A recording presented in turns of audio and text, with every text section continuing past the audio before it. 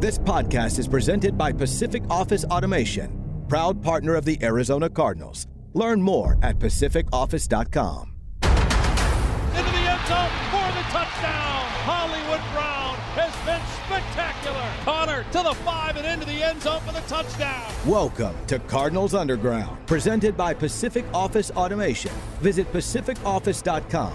Problem solved. Touchdown, Kyler Murray. That defender is in multiple pieces. Oh, that was nasty right there, right? The latest news and notes from the insiders who cover the team. Drilled by Simmons. Isaiah Simmons is balling. Bring it on, bring it on. Slammed to the ground by Budda Baker. Like a torpedo, he came flying into the backfield. I ain't scared of nobody. Here's Paul Calvisi.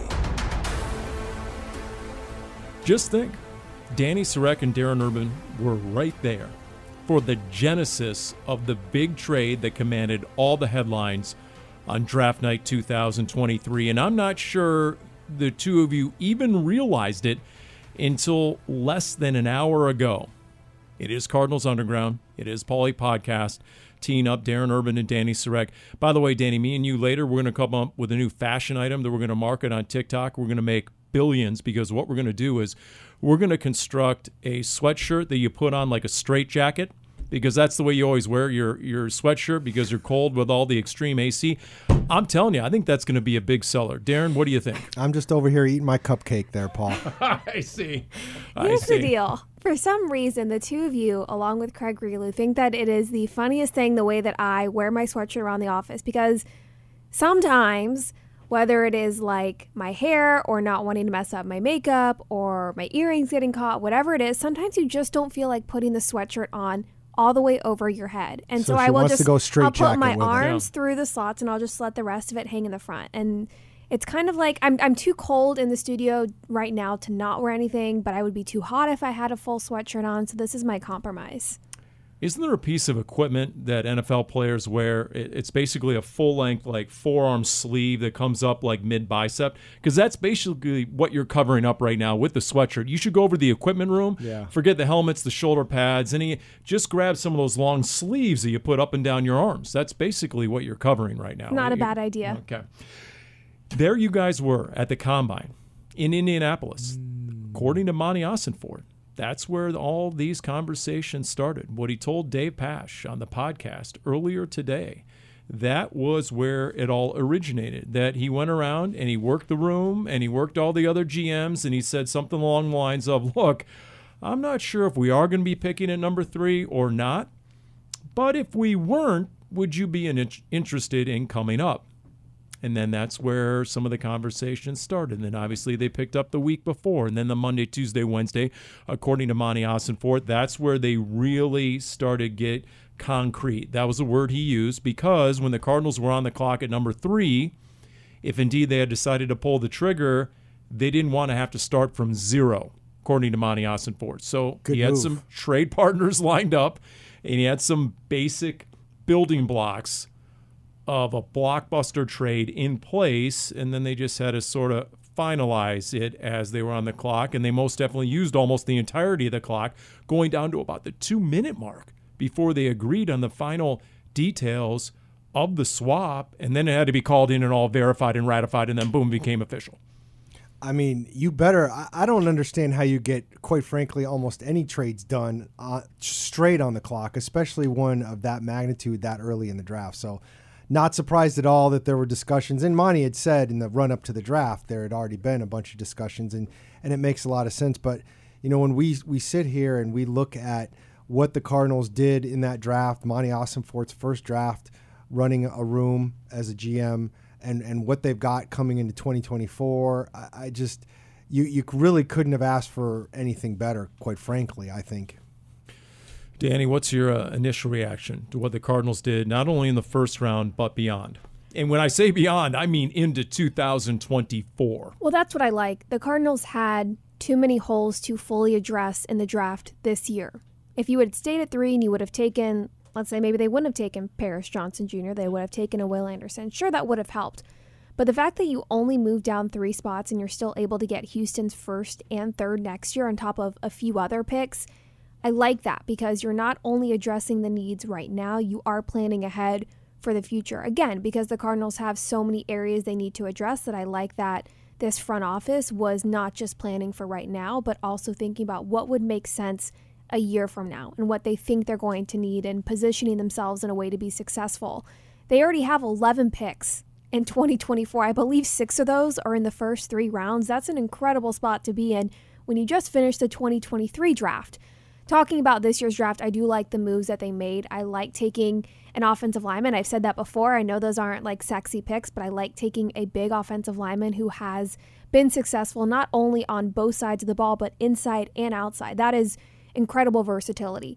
I like the other positions that they attacked as well throughout the draft. I know that as you get further down the draft, it's less likely those players will come in and immediately be impact players. However, that's not to say they can't carve themselves a rollout pretty early on the season and find themselves a role on this team. You know, the Cardinals draft party, I was semi-surprised that the Red Sea, the Bird Gang out there, they were all in favor, A, of trading away number 3, and B, drafting an offensive lineman. To Danny's point, that isn't always necessarily the fan favorite, but I think they recognized, and if you were following football last year in the Arizona Cardinals, you definitely recognize that you need to rebuild the line of scrimmage. The people out at the draft party were not the people talking to me on Twitter, I'll say that. A lot of angry Will Anderson people. By the way, speaking of Twitter, how about, I think it was Pro Football Focus, some branch thereof, that tweeted out the sort of analytic valuation or value chart of what the Cardinals got, and then the one line on the tweet was, insane how the Cardinals have overtaken the Chicago Bears for basically gaining draft value and assets when the Bears had the number 1 pick in the draft and obviously got a draft haul from Carolina to come up. But look what the Cardinals were able to achieve. So, yeah, that absolutely makes you bullish on the future. And by the way, speaking of the Red Sea, something that everyone needs to get ready for, CBS Sports already has a mock draft 2024 out, and they already have the Cardinals drafting 1st and 2nd. Taking a quarterback, I'd imagine. Caleb Williams 1, Marvin Harrison Jr. 2. That is the 2024 mock draft. So that's going to be out there, and that's going to be a narrative that we'll probably deal with the rest of this year going into next offseason.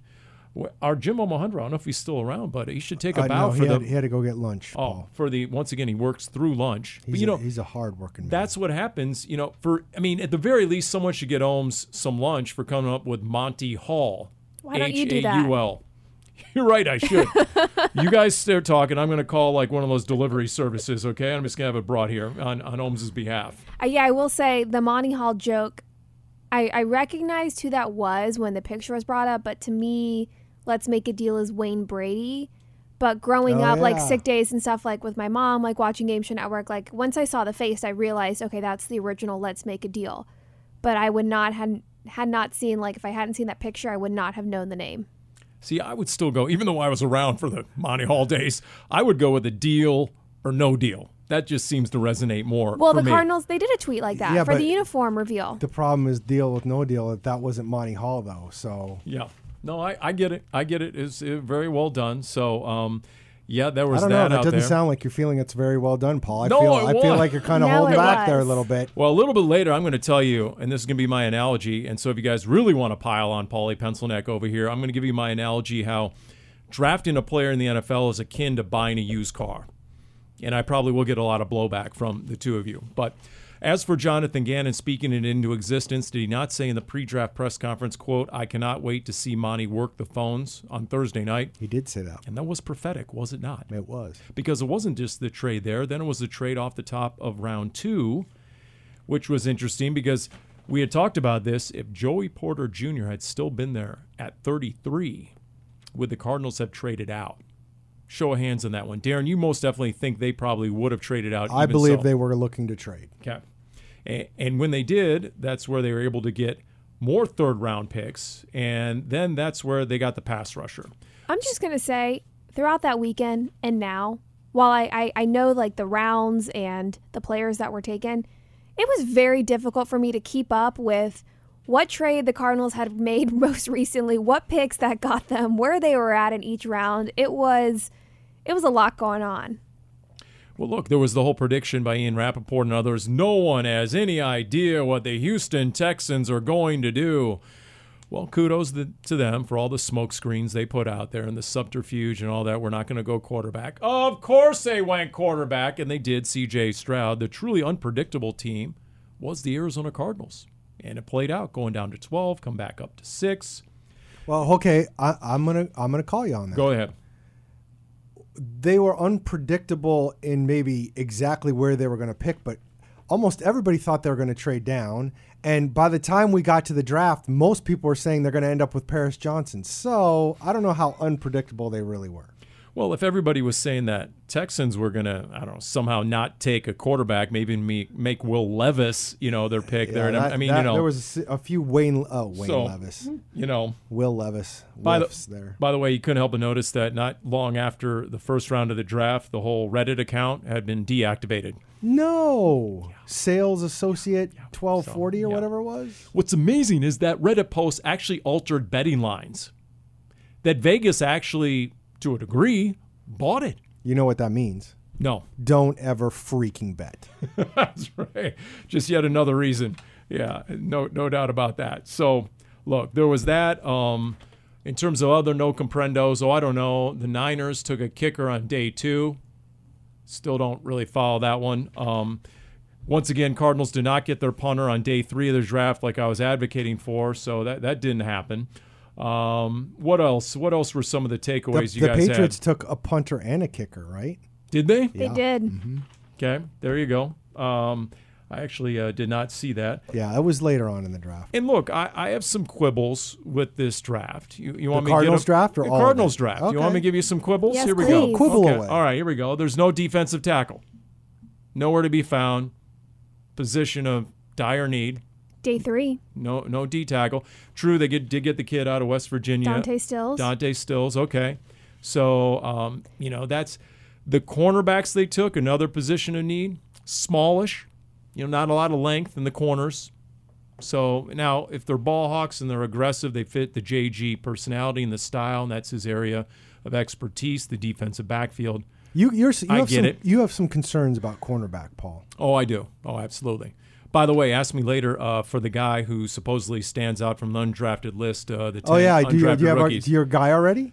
I'm not going to call him my Paulie Pigskin breakout player at camp, but I think I have an inkling as to who to keep your eye on. Well, is it the tight end? No. Okay. Here's my thing about your quibbles, Paul. Okay.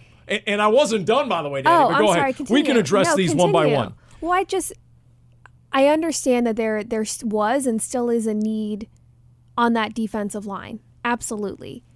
But with the picks that the Cardinals made, it's hard for me to say that's a problem for me because those top picks they were making with offensive line, with Paris Johnson, with edge, with B.J. Ojulari, that those were also glaring needs. And I'm not to say that one position is less important than the other, but your favorite things are getting to the quarterback, right? And so I don't have a problem if those are the two areas that the Cardinals really stressed early on in the draft. And we also don't know their board, right? Maybe there weren't D tackles that were graded high enough to be taken above those players. I do think it's interesting with cornerback and the wide receiver Michael Wilson that those two have recent and significant injury history.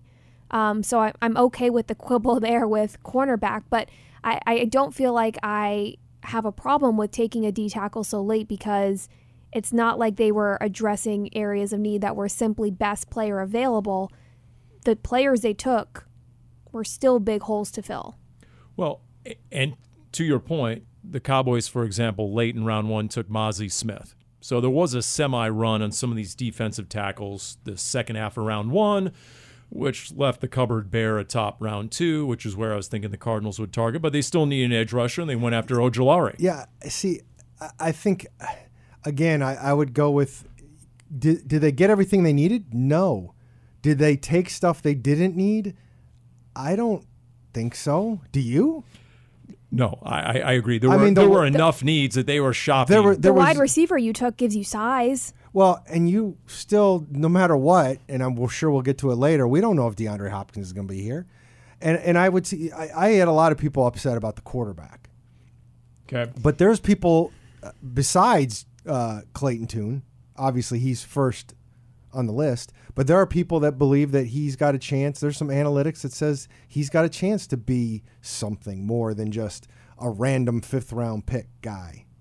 I don't have a problem with that because I think a lot of teams do that where on day 3 at some point, if you have a quarterback you like, I don't have a problem with using a draft pick on a quarterback to try to develop to have maybe not a starter, right? Not everyone's going to be a Tom Brady, but somebody who will be a reliable backup for you. I don't have a problem with taking a quarterback. I don't have a problem with the Clayton 2 pick at all, especially from the fact that it seems like he can use his legs maybe in a more similar fashion to Kyler Murray. I don't have a problem with taking a quarterback to develop late in the draft. Or if he develops really well, you do the old Packers thing where they end up trading the backup for something good, maybe something better. I mean, if Clayton Tune turns out to be pretty good and you can flip him for a second or a third round pick later on when you got him in the 5th. Hey, look, I'm all about the quarterback. I have no problem with that. Okay, so what do you have the problem with? I mean, the quibbles. And by the way, on the Clayton Tune, a couple of things. I think he is maybe the most intriguing player in this draft class. There are some reports that say he doesn't have the arm strength to make NFL throws. But then other scouts say, no, he absolutely does. I mean, there's this whole variety. All right, how does that even happen? Can we sidebar on this? How does that even happen? I don't know. I how really do don't. You have some it's people confounding. saying, I mean, you either do or you don't, right? And that's why I'm really curious. Like, he had the best passing grade in all of college football, according to Pro Football Focus, and he had the highest on-target percentage in this QB class. So these are all, you get this intriguing thing, right? I mean, you also have his quote to the media, and you were there, Darren. I'm the best QB in this class. Yeah, I was there. So he's going to be good copy, I would think, right? This is true. And seems like it. And don't forget, he's going to get us through the preseason because there's got to be a compelling reason to watch these 3 preseason games. And when you get the rookie quarterback into play the second half, that's always good stuff. Already into the second half of preseason games? Wait. I feel that was incredibly selfish. When you say watch these preseason games, don't you mean call these preseason games, Paul Calvisi? Listen to these preseason games specifically. You're absolutely right. There's nothing better than a quarterback controversy in camp, even if it's for the backup quarterback spot. And you don't know when Kyler Murray's coming back. And you don't know what the status is of Colt McCoy, who at the voluntary veteran minicamp was not throwing the football. What does that mean? We don't know. And then you had his QB coach, who was his coach at the Senior Bowl. So you got to figure that Israel Wolfork has some sort of inside info. Tune's quarterback coach, not right. I'm sorry, McCoy's. Clayton Tunes, And then there's the fact that Dorian Thompson-Robinson was on the board right there, and he was the very next pick to Cleveland. True. DTR was the very next pick to Cleveland. So now the juxtaposition of who's going to be the better future NFL quarterback, Clayton Tune or DTR. There's all these little things involved in that. Can we say the fun fact for anyone who might have missed it, either on the Draft live stream or on Twitter? Because this is bonkers to me. Where did you put that out again? On the @AZCards Insiders Twitter account for breaking news and more. Ding. So Clayton Tune's great-great-uncle Jim Lawrence was the Cardinals' first ever draft pick in 1936 when the team was still in Chicago. And somebody in our media relations department called Clayton and his family to double check, and they didn't even know. I mean, it is true, they ended up confirming it, but that wasn't even something they knew. It was somebody else who reached out to our social media department. I mean, just crazy the odds that Clayton Tune, who is now an Arizona Cardinal, his great-great-uncle, was not only a Cardinal as well, but the first ever draft pick for this organization. That is a certified mind blow. There's no doubt about that. That is crazy stuff. And by the way, there were 10 quarterbacks drafted in the first 150 picks, which is the first time since 1995. And a lot of these quarterbacks who had a lot of experience ended up going on day 3. It was the Brock Purdy effect, is what a lot of people talked about. So Clayton Tune, he started games all 5 years at Houston, 44 total starts, calls himself the best quarterback in the class. He says he can make every throw, plus off-schedule throws, plus he's more mobile than people realize. Okay, he did have a lot of rushing yards and rushing touchdowns, has a degree in finance, so boom, all right, there you go. That's intriguing. Now, back to my quibbles. Where were they? Here we go. I wrote them down. D tackle was 1. Smallish cornerbacks was 2. Now, Danny lumped that in with injury, but I'm separating injury histories as number 3 because there are various players with injury histories, including the receiver who each of the last 3 years had his season cut short, Michael Wilson. And then there was who you left on the board when you took B.J. Ojulari. You left Keon White on the board, who went a couple of picks after to New England. He's an edge guy, but he's 6'5", 280-something. He's a different sort of edge guy. Yeah. You also had Joe Tippmann, who was the center for Wisconsin, like a 5-year player, 4-year starter, who was considered an absolute plug-and-play starting center for the next decade. So would you have He went 2 picks later. Than Ojulari? Is that what you're saying? That's where he went, the center? So you would have, I'm just confirming, you would have been okay instead of addressing an edge, which by that point you're probably not going to find an edge that would really have a chance of coming in and maybe finding a way to be a starter. You would have preferred the Cardinals to take an offensive lineman with their first 2 picks. So you're already concerned about cornerback, and then you also want to make sure there's no pass rush. You're just going to beef up the offense and let the defense figure it out? Okay, this is double barrel here. I'm getting it from both sides. I'm just trying to make sure that we are understanding your quibble. I'm just saying I have my eye on the second-round pick because you left some value on the board. Whoa. You don't know that. And I guess I get my eye on all 3 players. Let's just put it that way. When you say you left value on the board, they left Paul Calvisi value on the board, but we don't know how they had Tippmann ranked. You're right. And you know what's interesting is obviously they had him ranked lower than Ojulari. Less than 2 hours ago, Nick Rowles, the Cardinals' new defensive coordinator, said he loved B.J. Ojulari against the run. Well, if you look at his scouting reports, the negative in almost every scouting report is he's a liability against the run, and that's why he dropped out of round 1. So once again, who's right on this stuff? I don't know. We're going to have to see it. And you'll probably find out in camp. Can he hold the point or not? You're going to know right away. True. So this is the intriguing stuff that leads to, a hit rate of like 50% if you're lucky as a team on your draft class every single year. I mean, I get the center thing. I completely 100% understand it. And I understand the people that are concerned about that. And trust me, I went through a lot of it with the kid from Luke Whippler. Yep. Who they passed on like 3 times, and people got mad about that. He went like late round 6 or something. All that tells me is they didn't have him ranked very high. It was Eno Benjamin all over again. Why are you taking Eno? Because we don't want Eno. Right. And I don't understand why that's so hard to. I think I'm just laughing the way that everything panned out with that situation. That's why I just. What, the Whippler stuff? No. Oh, the Eno stuff. Yeah. And look, there's plenty to like on B.J. Ojulari. I mean, he was first-team All-SEC. Since 2020, he had 126 QB pressures, second only to Will Anderson. So there's a lot of stuff to like. The athleticism, supposedly he has a really good motor. Some of these scout reports say he plays with more leverage than you'd think. Okay, we'll see. We'll see what happens out there. I'm just throwing those out there. Now, as for the 2 cornerbacks, once again, both are 5'10", so okay.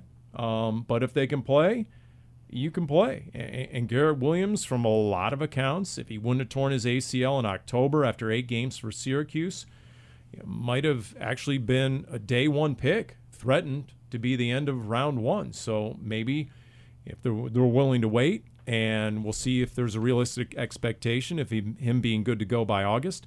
If not, they're going to be patient with it. As what's going to happen with the rest of the cornerback room. That's why when you look at the list of undrafted free agents, the 10 free agents, rookie free agents who were signed, my intel is that the corner out of Georgia State, Quavian White, now he's only 5'8", 187. Yeah, see, that's when I saw 5'8", I'm like, But apparently, so does that really mean 5'8", or does that mean like 5'6", 5'7"? Great point. I don't know. Is he Michael Adams all over again? I don't know. But he played 40 games in 5 years, and I'm told he can play, and he'll have a legit. Here's the thing: a lot of these guys are going to have a legitimate shot at this roster. This is correct. The defensive linemen, because the Cardinals didn't invest a lot in the defensive line in this draft and/or in free agency. The Michigan State kid, Jacob Slade, 6'3", 293, started 26 games at Michigan State. My understanding is he's going to have a realistic shot at making this team. And I guess he got pretty significant money as well from the Cardinals because that was definitely a need. And then it's hard not to notice the ASU guy, Kyle Soley, the 3-time team captain Last year, had 6 games in a row with 10-plus tackles, and he's got 53 games under his belt as an ASU middle linebacker.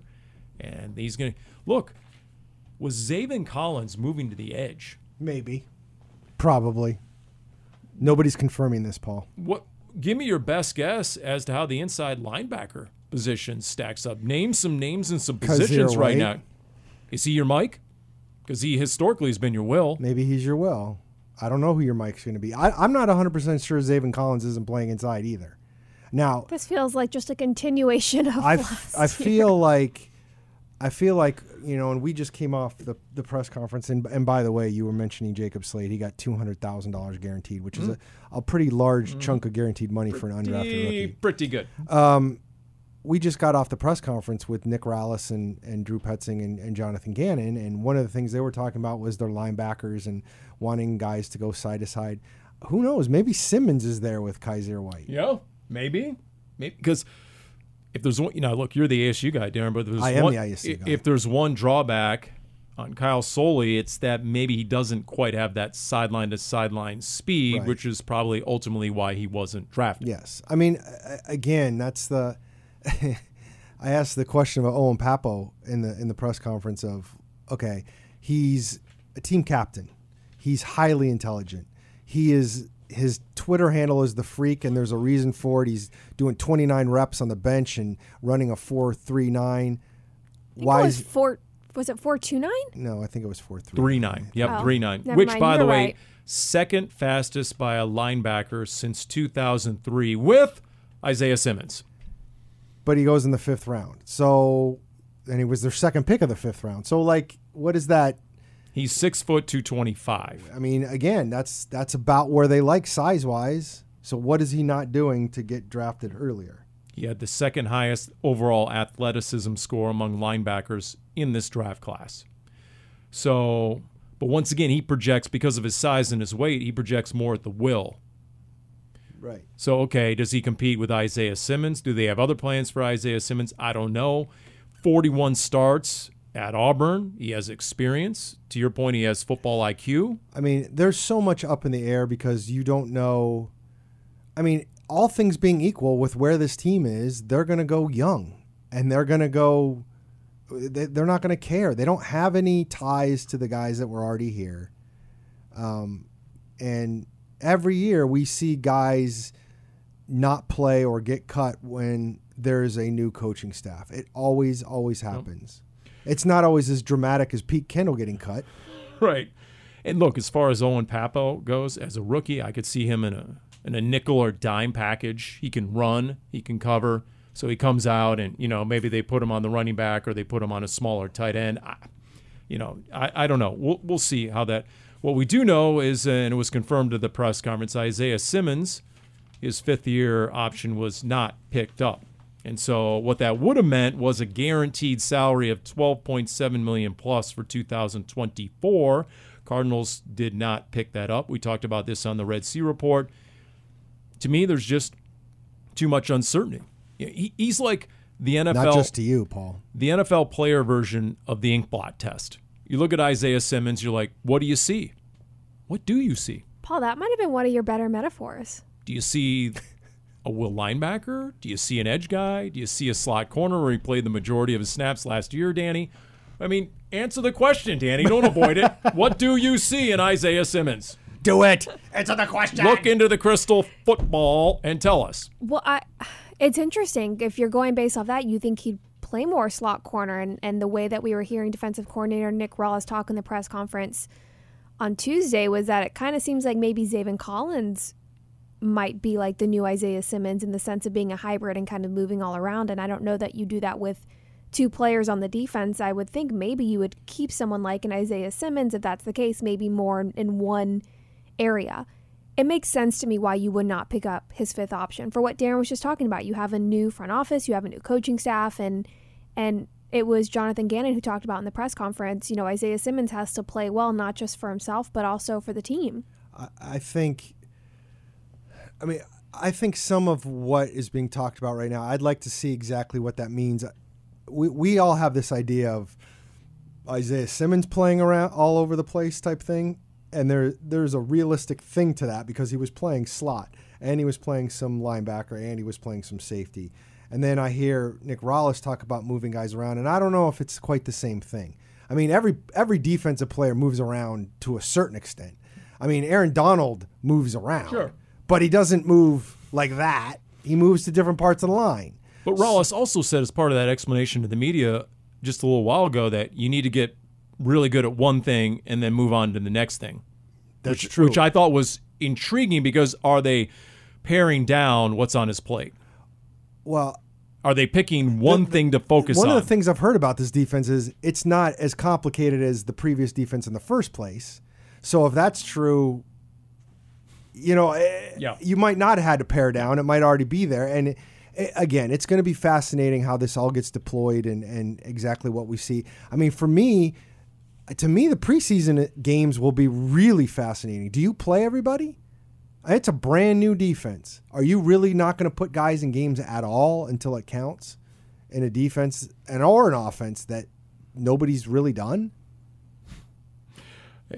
And the way he's talked about it, he has confidence in not playing a lot of guys in the preseason. But we've seen some disastrous results when you have not played some of your regulars in preseason games. So, i.e. the Cardinals to start last season. Yep. So, and look, then there was the Steve Wilkes year where they did play a lot in the preseason. They looked great in the preseason, ended up being a false positive, ended up being this is true an also. Inaccurate indicator of what was to come. So screw it doesn't matter. So, none of it matters. Look, I'll say this much though. To your earlier point, to go back 2 points ago, I do believe there will be less on the plates of every single player on both sides of the ball. Yeah. I do, based on some of what I've heard.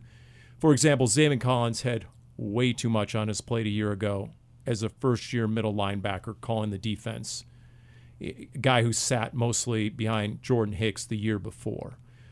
Even some comments to start the offseason about Kyler Murray and just everything he had to think about and decide on the fly when he was either in the gun or every once in a while under center. I think they're going to remove a lot of that off some of the point people on either side of the ball, the quarterback of the offense and the quarterback of the defense. Now, whether Zaven Collins is that guy in defense, I think that remains to be seen. My guess is, as of right now, right here, it's Kaiser White, just because of his familiarity. Probably. And there's no reason why, even if he's a will linebacker, he couldn't call the defense as long as he's in the front seven.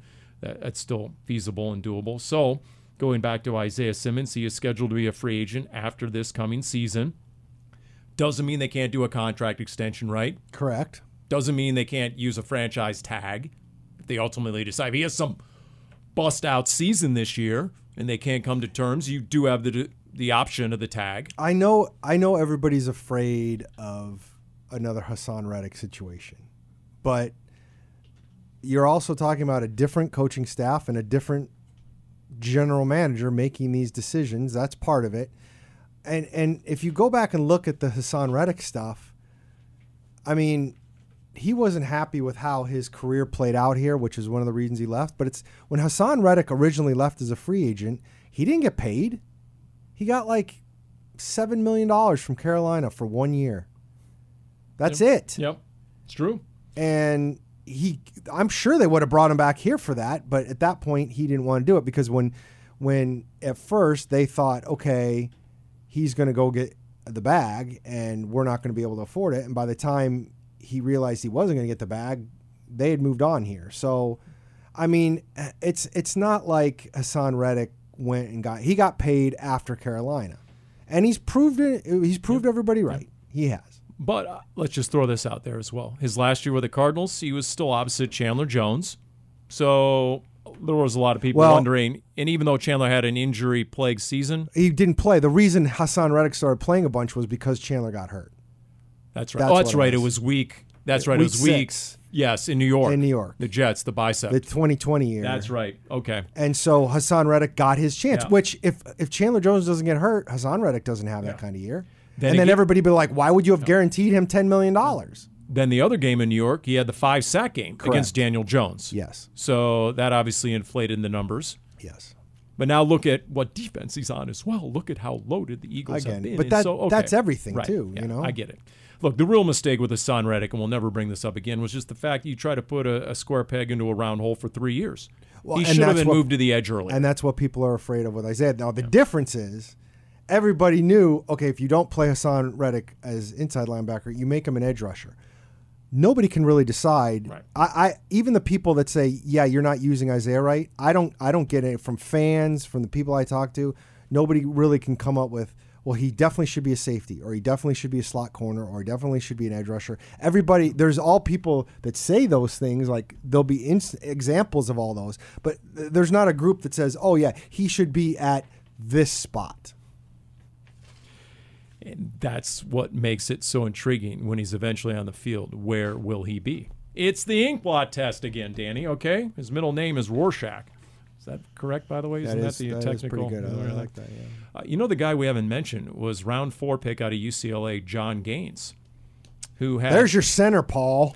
This is intriguing to me. He had an elite athleticism score there, Darren, as you know, of 96. This was based on all the combine and, his 40 and his vertical, and all ranked in the top 10 of interior linemen since 2003, including the fastest short shuttle of anyone. And you know what happens when you have a fast short shuttle, Paul. That's right. For an offensive lineman, who needs the 40 on an offensive lineman? Just give me the 5 and 10 yards. Are you kidding me? Give me the 3 cone. He played in 45 games. He started 30.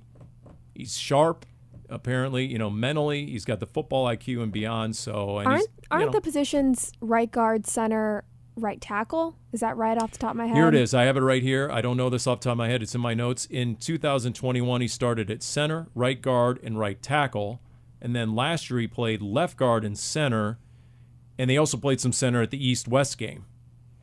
No, that was I'm sorry, all of last year was right guard only, 13 games. So yeah, it was over a 3-year starting span. He basically played everywhere. So I like that. Again, the versatility, the quick feet. I'm not so sure that he would come in and be your starting center. I know that we're excited about center. That to me is maybe more depth for a position there. But I like that it's not just versatility of, he can play wherever. It's the offensive linemen they're taking with versatility have played multiple times in multiple positions. What if Lecitus Smith was your center? Well, although Jonathan Gannon mentioned Froholt in his press conference that he's done a nice job so far, with no helmets on and no defense. At least Yelda Froholt has NFL experience. He's seen, he has 5-6 years worth of seen NFL fronts. And being able to recognize. But the only center he's played was basically because the Browns had their top 4 centers get hurt, and then he was forced to play there. Now, based on what we saw Lecitus the end of last season, he's going to need to make that big jump from year 1 to year 2. I'm just going to put it that way. That's fair. So, does he have? I'm just throwing things out there. I mean, look. We honestly don't know. And for a team that had 10 different starting offensive line combinations a year ago, the possibilities are endless, including, and there's a large faction of people who still think there is a signing to come. I mean, guys, don't you think that between now and the start of training camp, you're going to have to sign a veteran center, you're going to have to sign at least one veteran defensive lineman, you're going to have to sign a veteran corner. There are guys on the street right now with NFL experience that you need. And I figure we'll get a significant amount of playing time this season. Those are probably the 3 positions I could see that happening the most. There are other positions, whether that's this year and trying to find depth or something that's going to be talked about more next year. I think safety is currently going under the radar of a position that you might have your starters right now, assuming, which we all do at the moment, that Budda Baker will be here come fall, him and Jalen Thompson. I still think that is a position where it's not so much a need to get somebody who can come in and play right away, but a position where it's important to start adding depth. Wide receiver is probably another position where if you're trying to look at tight end. But I agree, if you're going to start looking for a veteran to bring in, I would agree you'd have to focus on center, defensive tackle, and maybe still look for another cornerback to bring into the room. Those would probably be the 3 I would agree with you on that, Paul. I'm not sure that putting tight end as high on that list would make sense. By the way, not when you have Blake Whiteheart. I was just going to. This is not the time for jokes, Darren. No, they've got Blake Whiteheart. supposedly this guy has skills. I mean, he played in 50 games at Wake Forest, so he's a pretty natural pass catcher. The guy that's intriguing, I think, that might have the better shot of actually making the final roster is the other tight end out of Michigan, a former offensive lineman who moved to tight end during his Michigan career. He checks in at 6'4", 259.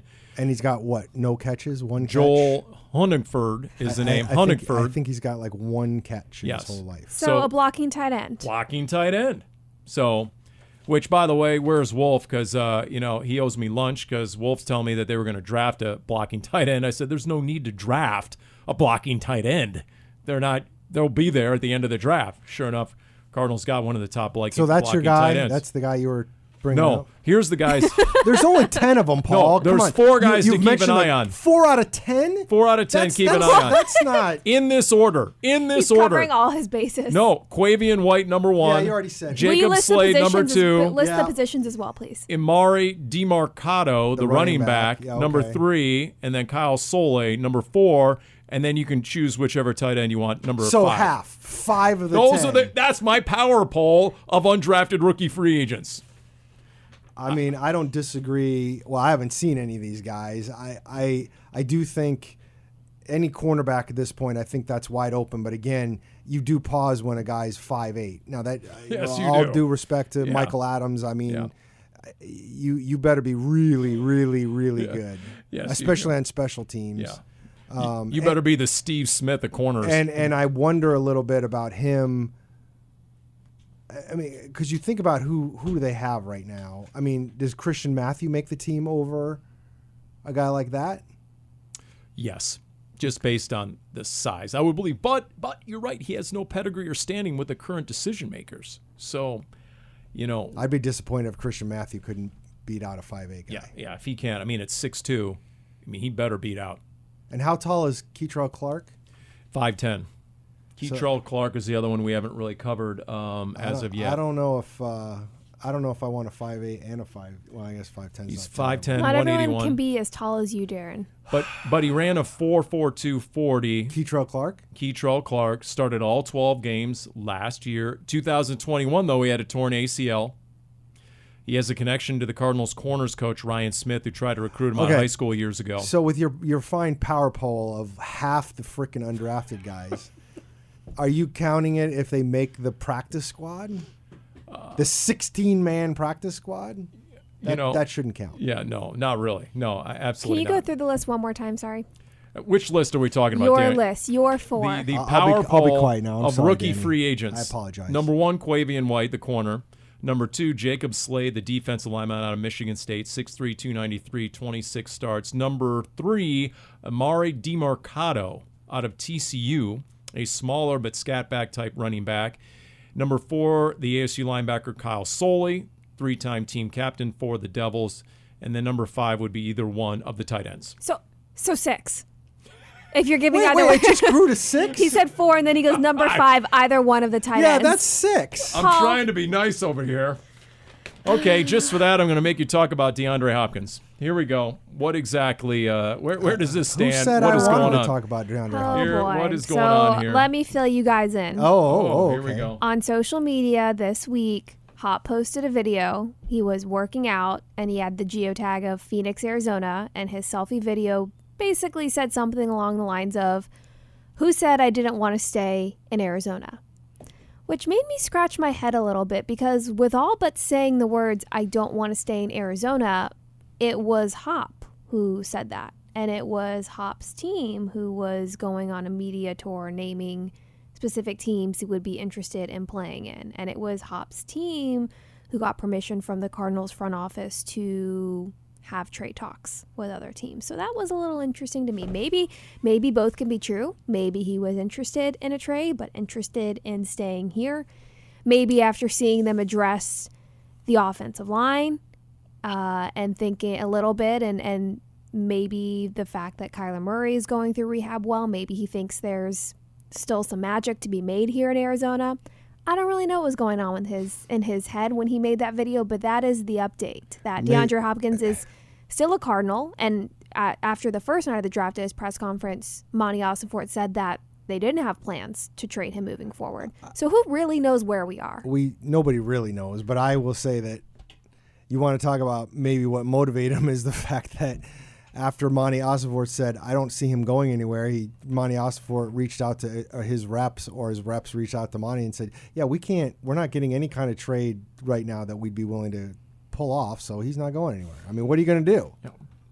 Well, I guess if you take D-Hop's Instagram video here this week at face value, he never did quite say it. No, he never has. Verbally, but he had technically neither is Buda Baker. He's had his hype men say it, though, Von Miller and Des Bryant.